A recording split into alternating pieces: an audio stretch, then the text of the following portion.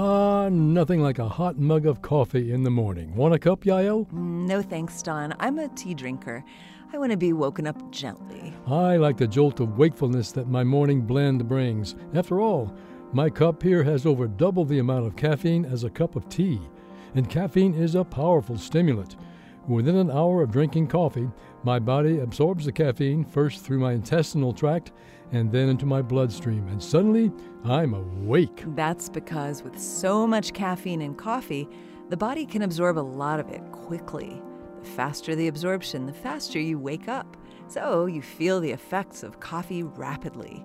Tea, on the other hand, makes the body work hard to absorb its caffeine. This leads to a slower, gentler process of waking up. But it also means that your wakefulness will last longer and that you won't feel the crash that coffee often leaves you with. I do hate that sudden loss of energy.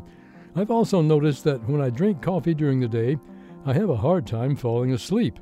And some studies suggest that this is common for coffee drinkers, but tea drinkers fall asleep more easily. That might be due to caffeine's chemistry. Caffeine blocks adenosine, a chemical in the brain that helps control sleep. This is a good thing in the morning, but a problem at night. Coffee, with its higher caffeine content, likely impedes adenosine more than tea. Tea or coffee? It's something to think about. In the meantime, cream and sugar?